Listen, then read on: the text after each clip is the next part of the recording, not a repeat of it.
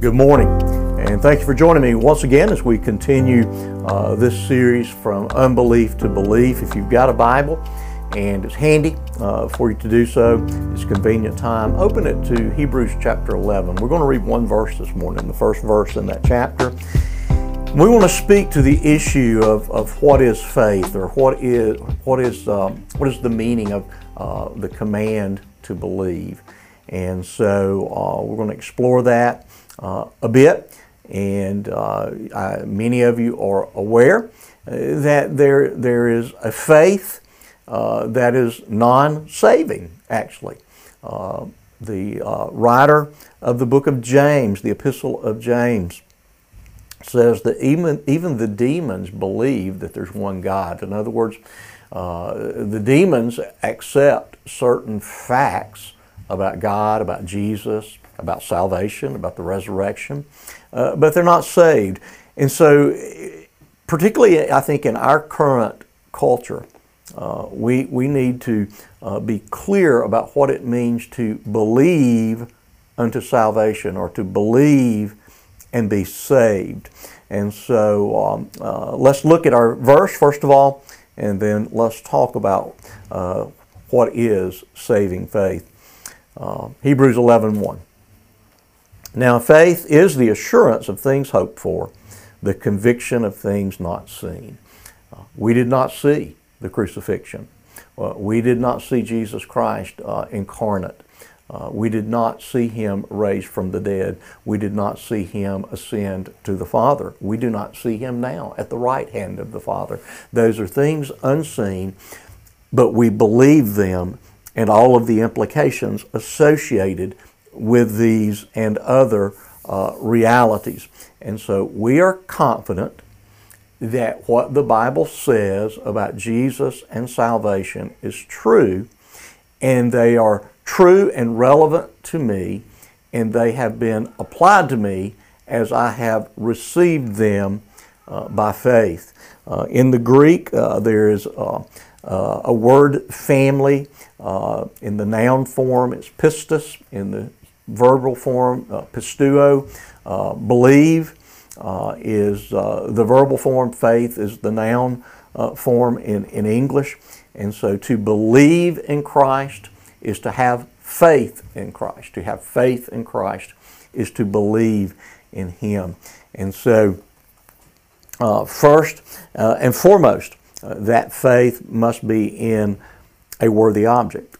I could believe that this chair will hold me, but if it is of inferior quality and is in actuality unable to bear my weight, I can have great faith, but the object of that faith, namely the chair, is unworthy, and when I sit in the chair collapses and I fall to the ground. And so you can have faith in an unworthy object, but what we must have is faith in a worthy object. That worthy object of our faith is Jesus Christ. That is, unlike a chair that will not hold your weight, Jesus Christ can bear the weight of our sin, and we cast ourselves upon Him. And so the most important thing about faith is that it be in the worthy object, who is Jesus Christ. Historically, faith has been divided into three kind of classic categories. I think there's probably some other things that we could say about faith, but since this is kind of traditional, I will mention them. In the Latin, the words are notitia, assensus, and fiducia. The idea of knowledge. There must be knowledge of the gospel, and there must be knowledge of the reality about who we are, the problem that we have, our guilt before God, our sinfulness.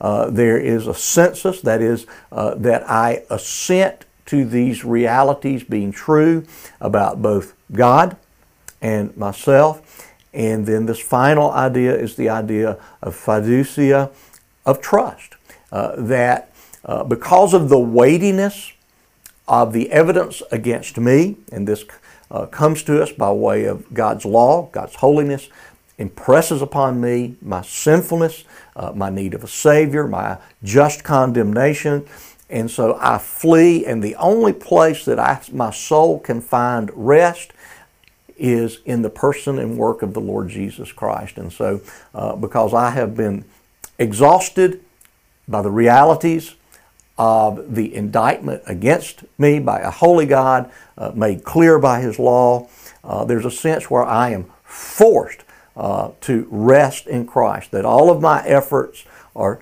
as filthy rags. There's nothing I can do. There's nothing that I can add to what Christ has done for me, and therefore I ultimately rest in what He has done.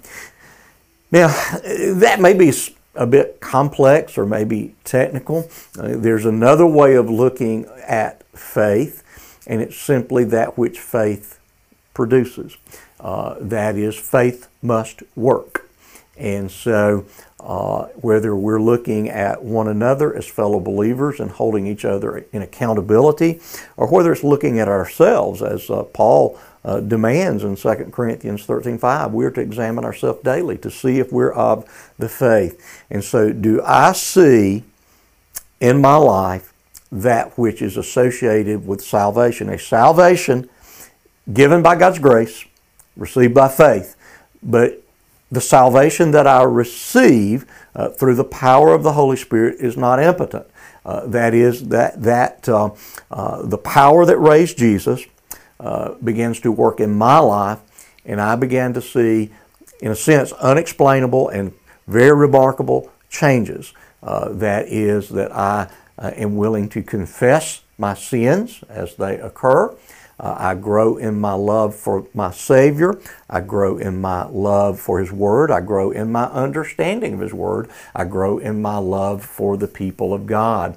And all of these things are earmarks of what faith has produced. In other words, there's a sense where we can drive ourselves crazy. Did I know enough? Was I really serious enough about faith? Am I ultimately really trusting?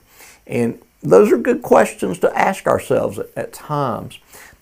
But really, ultimately, the question to ask, has faith, or has my claim to faith been rooted in the worthy object, and is that worthy object, namely Jesus Christ, working His way into my life and out in my life so that His work, His Spirit, manifests fruit in my life? In other words, faith is not so much even known to us who claim to have faith by being able to analyze it in an objective sense. It is known by the fact that we have received salvation, and that salvation is continually and constantly working its way out in our lives in the fruit of salvation.